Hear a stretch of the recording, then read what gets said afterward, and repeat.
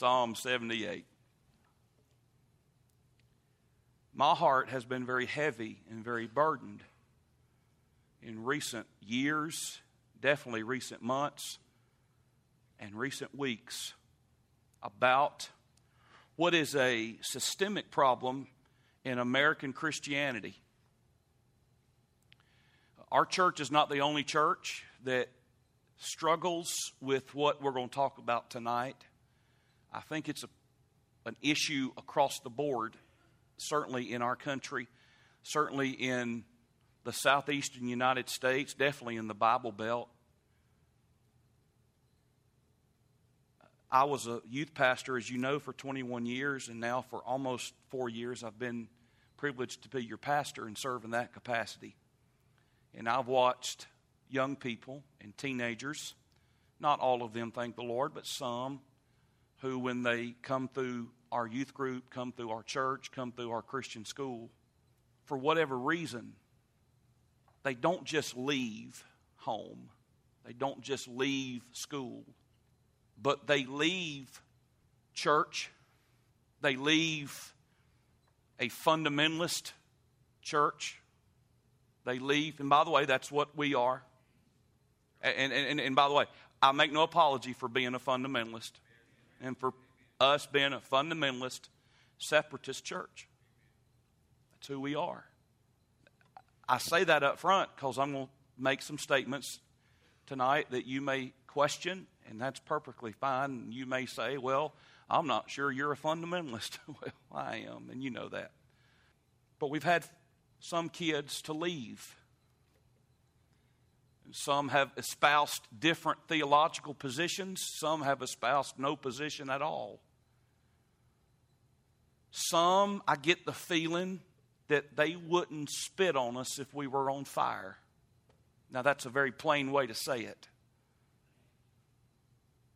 But that's how I feel sometimes. That's the impression I get from them.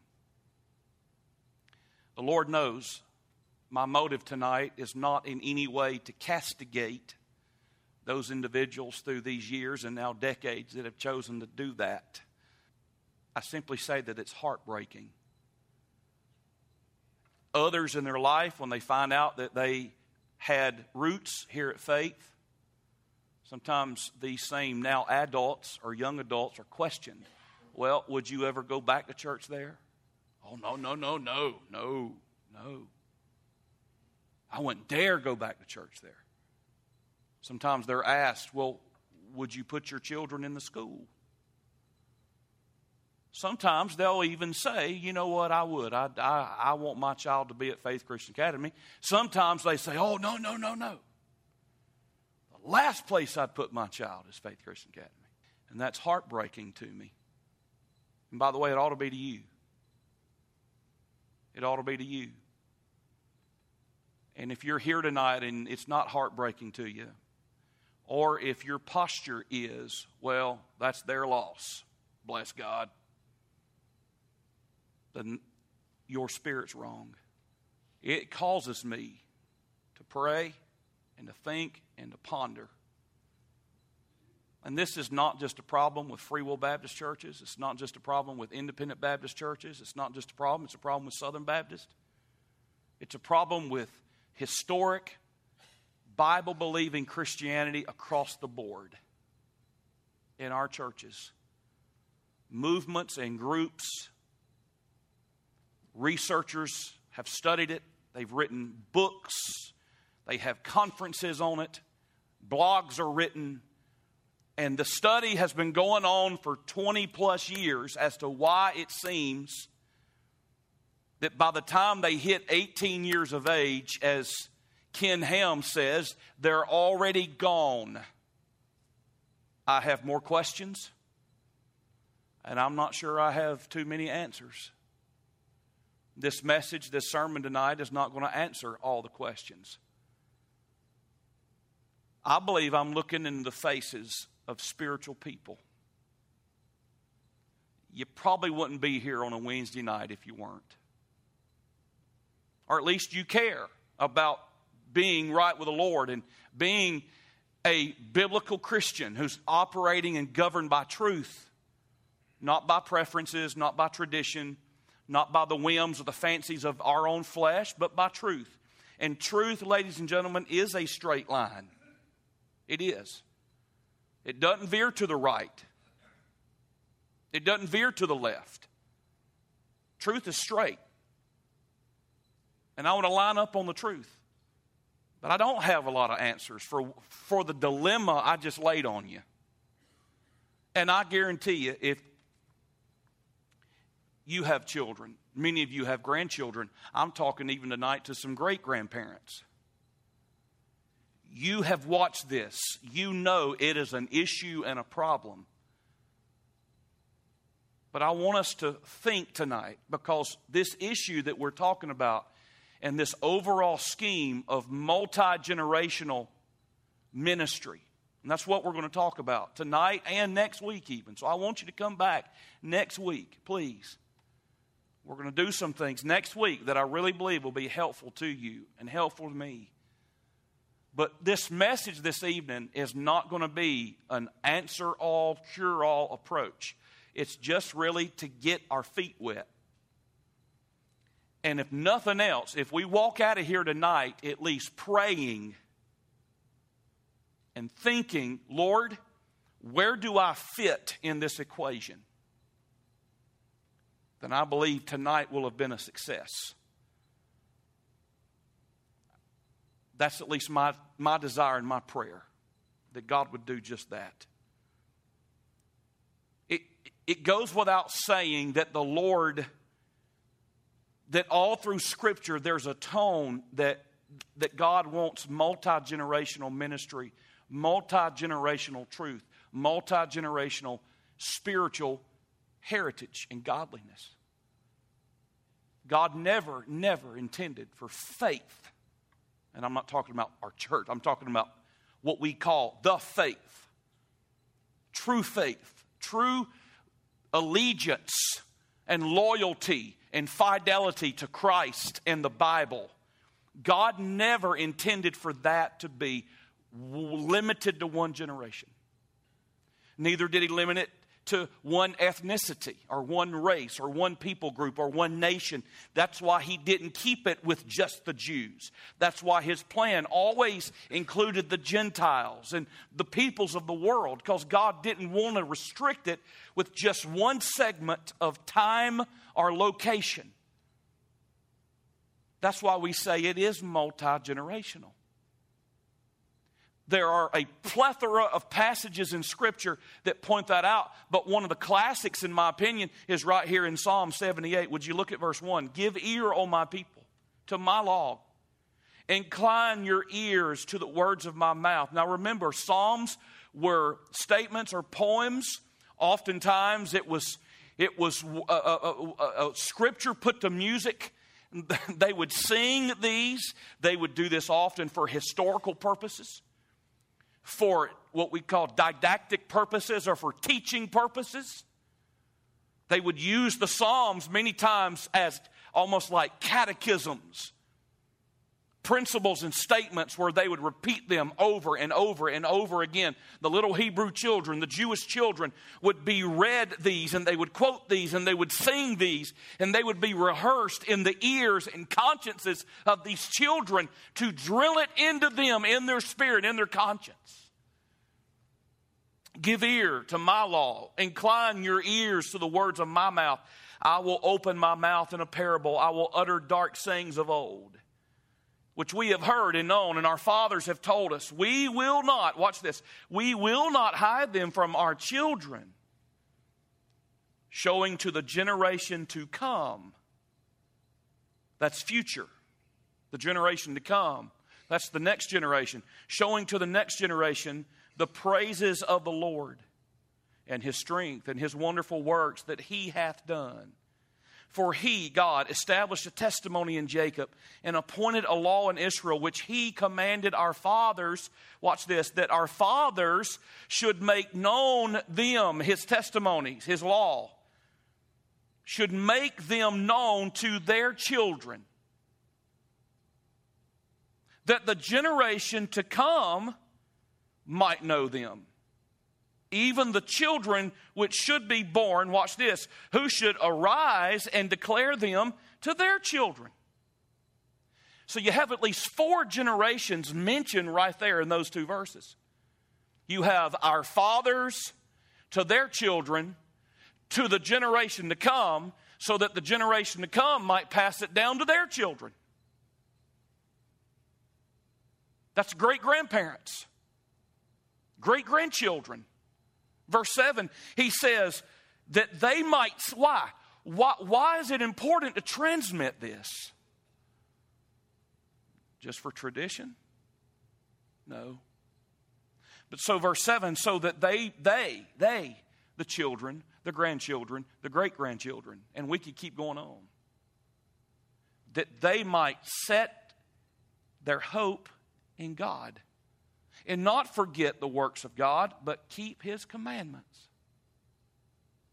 If you study over in the New Testament, you will find that the thrust, the emphasis so often in the local church, in the New Testament church, especially if you study passages like are in the pastoral epistles, where he talks about the connection that's necessary between the older generation and the younger generation. And ye fathers, ye elders, you older men, you older women, speak truth and teach the younger women. There's an implied and a stated and instructed connection and teaching and impartation. And if I can use this word, a transmission that's supposed to take place between the older generation and the younger generation. That doesn't always happen. It's not always successful. If I could say it this way, and you understand what I'm saying, it doesn't always stick. But I would go a step further and say, not only does it not always stick, I'm not sure, though, that it's always attempted.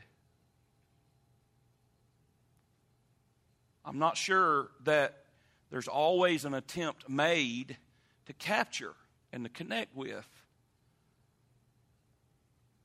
every single young person in the younger generation. I think what we have in our, what we call the subculture of our local churches today, is a similar situation to what they had biblically in 1 Kings chapter 12, where Rehoboam had come to power. Solomon had passed away. His son Rehoboam was made the king. And so you had really what I call a generational gap and a generational divide illustrated there for us. He went to the younger generation of leadership and he said, I want to ask you a question. How can I do things differently than my father did, than my daddy? So the younger generation, if you know the Bible, you know the story, they said, I'll tell you what, I think you need to be more stern, more difficult, heavier on the people. You need to demand more out of them, expect more out of them when it came to taxes and levies and tributes and things like that. You need to expect more out of them, get more out of them. You need to be rough with them. You need to be harsher than your father was. So he asked the older generation of leaders in his cabinet, what do you suggest I do? And they said, well, King, we don't think you need to go harder. We think you need to go lighter. You don't need to be as severe and as harsh, as cruel as your daddy was. And we know the rest of the story. He made, obviously, the wrong decision. He went with the counsel and advice of the younger generation of leadership in his cabinet. Now, please don't run with that and think that that means that the younger generation always has bad advice. Please don't think that, because that's not the point of the passage. Okay? But you see, even in this biblical illustration, and because of the generational gap, and he made the wrong choice, it splintered the kingdom into two. And I'm not trying to do any injustice to the Bible, but I believe with all my heart tonight that so many times we can look at other churches and other good fellowships and congregations, and we can see a generational divide and a generational gap. And if that gap and that divide is not navigated properly, are you hearing me? It's not just the nation of Israel that can be splintered. It's local churches that have been and can be splintered and divided because of this generational gap that exists. Listen, hear me now, please. God never intended for there to be a generational gap or divide in His local church or congregation. With that being said, I quickly tell you that does not mean, and it will never mean that apart from truth, that everybody will see everything else eye to eye. That will never happen. We're all creatures of preference. Can we go ahead and put that out there and say that? Thank you. We're all creatures of preference. When it does not relate to clearly revealed precepts of the Bible, there is room for preference and for choice. There's room for differences of opinion. The problem comes in, ladies and gentlemen, when we allow those differences of opinion to cloud and color and shape how we treat others of a different generation who disagree with us. Again, I'm not talking about the Bible. I'm not talking about truth. I'm not talking about the precepts, the unchanging precepts of the Word of God. Neither am I talking about, listen now, neither am I talking about the mission of the church, which we're going to get to in just a moment, is to make disciples who make disciples, who make disciples, who make disciples. That's the mission of the church. You could say it's win, baptize, teach. Go, win, baptize, teach. It's the same thing. It's getting people to Christ and discipling them and teaching them how the Bible says we ought to live. Making disciples who will in turn make disciples, who will in turn make disciples. That's the mission of the church. And that mission never, ever will change. It'll never change. The book, the Bible, will never change. We're not changing Bibles. We're not changing truth. But we've said this before, and it's true. Methods do change. Methods change. Modes change. The approach we take to various things changes. You say, well, I don't believe it should. Well, gang, in 1961 when our church began, you realize that we didn't used to meet here on 1200 West Grantham Street. We used to meet somewhere else. Our location changed. So then we start meeting over here, I believe around 1965. Some of you historians can better tell me when. And the first building ever built on this property was over there. And guess what? Soon that changed. We started meeting over here somewhere in the 70s. This building itself has changed. We used not to use the balcony. It used to be closed off. Do y'all remember that? Used to be classrooms up there. We changed, didn't we? We modified. It doesn't look the same as it did. Thank the Lord. The green is gone. The yellow is gone. That worked for a good long time. But we changed. But we didn't compromise. Hey, we used to have CTS. We don't have CTS anymore. Preacher changed that about 20 years ago. We changed structure. We changed service times. We just did that last year in March when it came to moving our Sunday school to 9:30, moving the preaching service to 10:30, and moving the Sunday night to 6. We changed service times. Did we change the Word of God? No. Did we change our mission? No. But we changed structure. We changed our approach. Hopefully, to better fulfill the mission, you see. So many things change that are inconsequential in the broad scope of eternity. And it may not be your cup of tea, and it may not be my cup of tea. Now, please don't amen when I say this, because it's going to get me off kilter. And y'all don't want me to run rabbits tonight, because I could go on forever and ever. I'm going to confess something to you. Did you know, now lean in, listen carefully.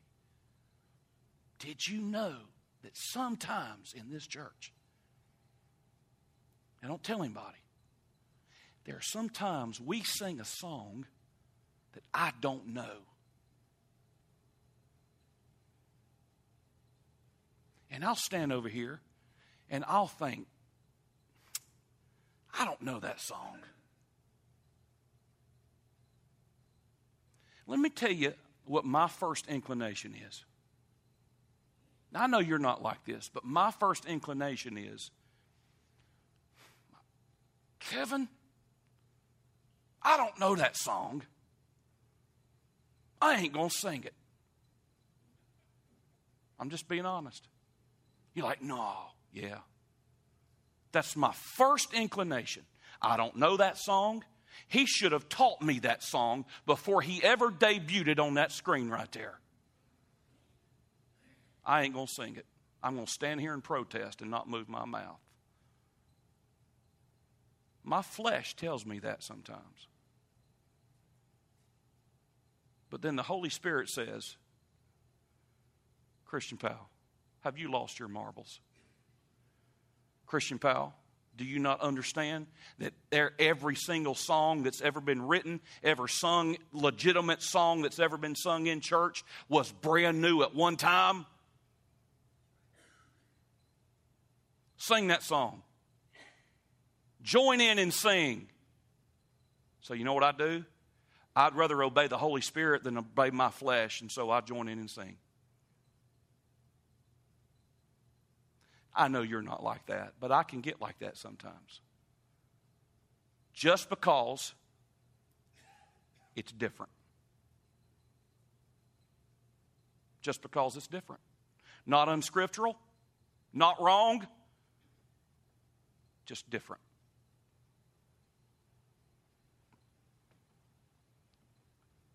Let me get into my outline. Number one, multi-generational ministry is what God designed for every local church. Every one. We are to make disciples who make disciples. God doesn't want individual local congregations or local churches just to be made up of one age demographic and nobody else. That's not a local church. Not unless it's a local church on a college campus or something like that, or in a retirement community. That's different. I'm not talking about that. I'm talking about in an average, normal town, city, community, there is to be a diverse age group in every single local church. Can I get an amen there? Are y'all dead? Are y'all hearing me tonight? Can I get an amen? But therein is the rub. Trust me, I know, and you do too. Because y'all know this, and I know this. I'm not real bright, but I have lived 46 years. I do understand that not every body of a younger generation likes the same thing I do. And I have to be honest with you, I definitely don't prefer or like everything that a 16-year-old likes. Just ask Andrew Powell.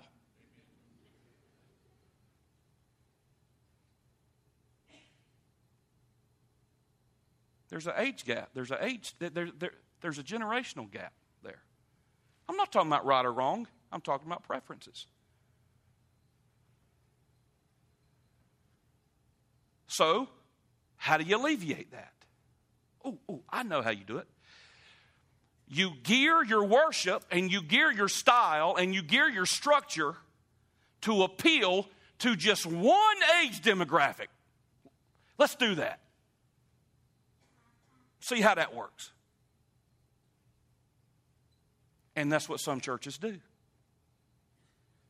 They gear their whole structure, their whole philosophy, their whole everything, stylistically, everything, they gear it to appeal and reach and disciple one age demographic.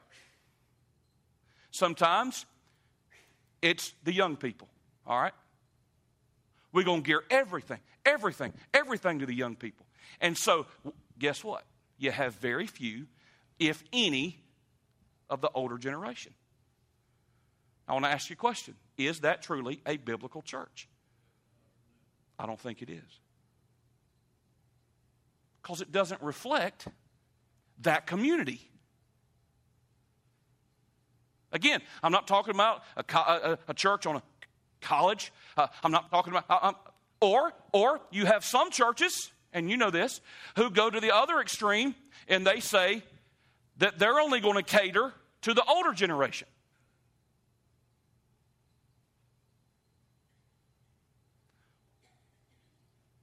Stylistically, preferences, service times, we're going to gear it all to an older generation and what they like and what they want. Well, and a lot of churches do that. So how does that work? How's that working?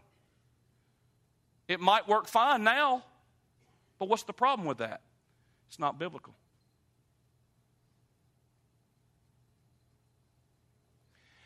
And it'll be short-lived. Why? Because if that's the only people they're attracting, then apparently in 20, 30 years, everybody's going to be dead. And there is no younger generation. There are no 40-somethings. And there won't be any 60-somethings who will come along because they didn't attract the 20 and 30 and 40-somethings when they had the opportunity. Do you understand what I'm saying? So you can't go to extremes. And you can't pick one particular preference style and say, well, bless Pat, we're going to do all this, and everybody else can lump it. No. That's foolish. That's not biblical. It would not be right for that church to say, we do not care about ministering to the senior adult generation. It would not be biblical for that church to say, we do not care about reaching and ministering to the younger generation where they are. Neither one is biblical. But there exists this clash. Do y'all sense it sometimes? It's okay to nod your head in agreement. You're not going to frighten me. Or if you don't agree, that's fine. You don't have to nod your head.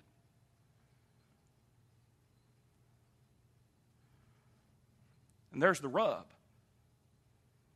See, multi-generational ministry, number two, multi-generational ministry is part of God's plan for making disciples. Gang, somebody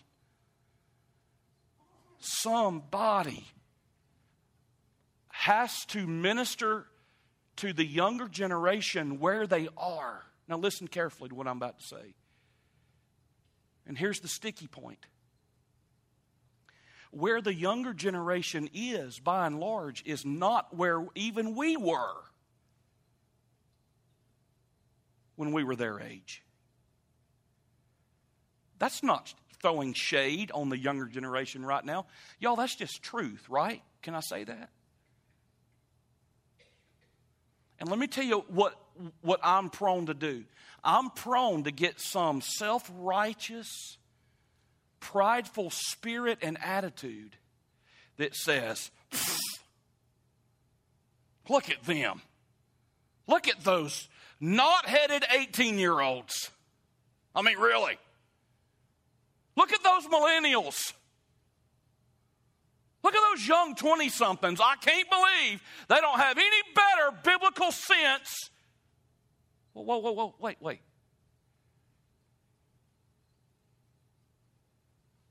How about sometimes I say that about things that aren't even biblical? It's just my preference. Oh, I roll my eyes. I can't believe it. I get so put out and so frustrated. But somebody from our generation has to go to the younger generation and make a connection and say, I love you. I don't love you for what you need to become. I love you right where you are. I love you right now. I accept you as an 18-year-old. And all of your struggles, and all of your questions, and all of your doubts. And I'm not going to dismiss those doubts and those questions and say you're ignorant and you're immature.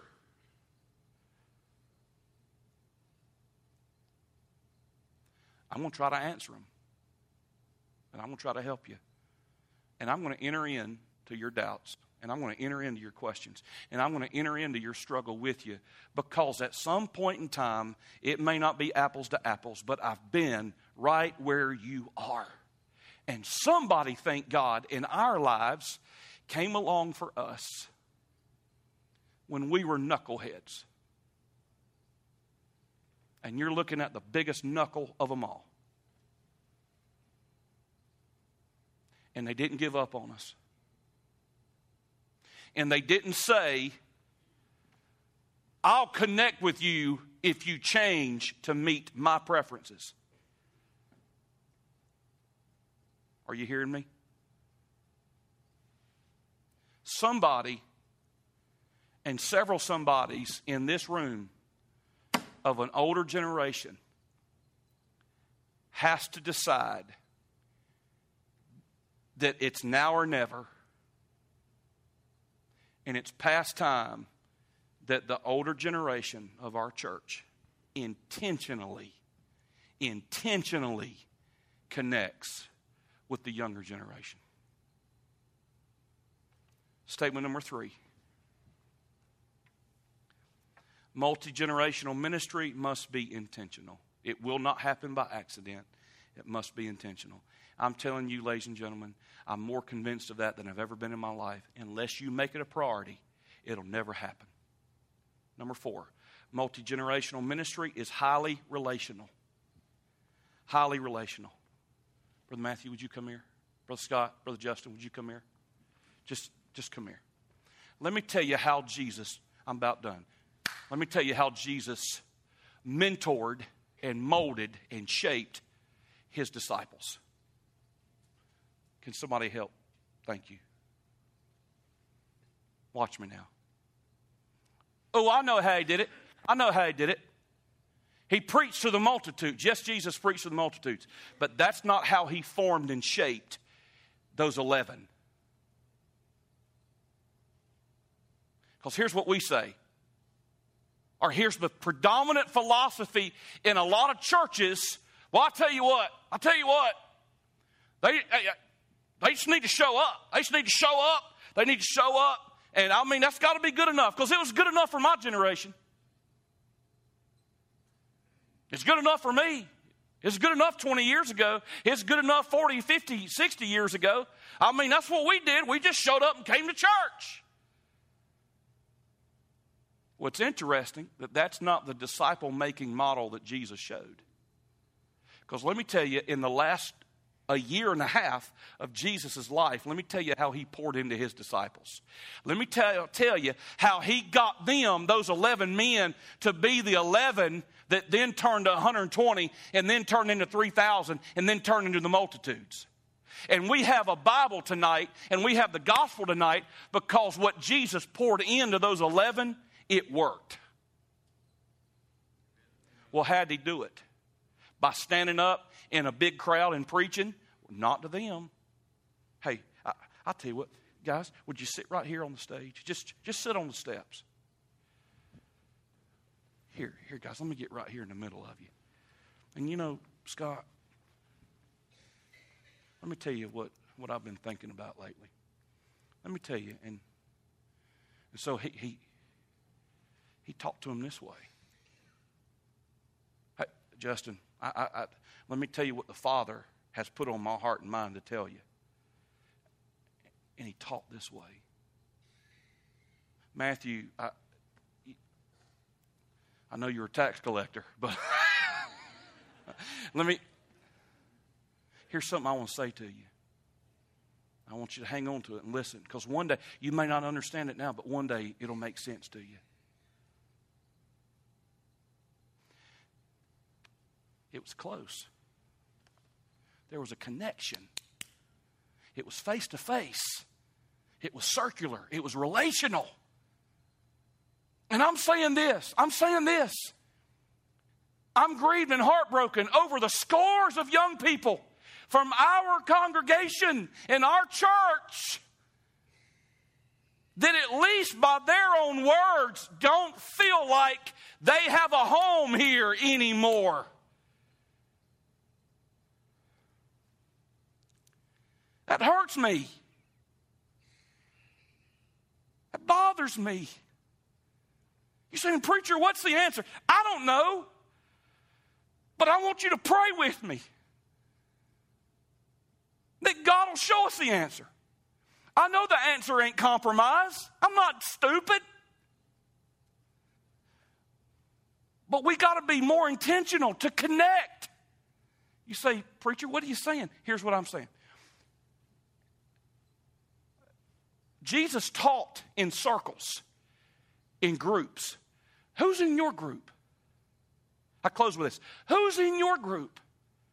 What younger person, somebody younger than you, somebody of a younger generation, I'm serious. What young person? And it could be somebody in their 20s or 30s. What young couple? What single adult? What college-age student? What teenager are you? You, not staff, not deacons, not Sunday school teachers. I'm talking about you. Who are you connecting with? Who are you weekly and intentionally pouring the faith into that's in a younger generation? You're like, preacher, I got to be honest. Nobody really. Then let's change that. And you come back next week, and we're going to talk about how to change that.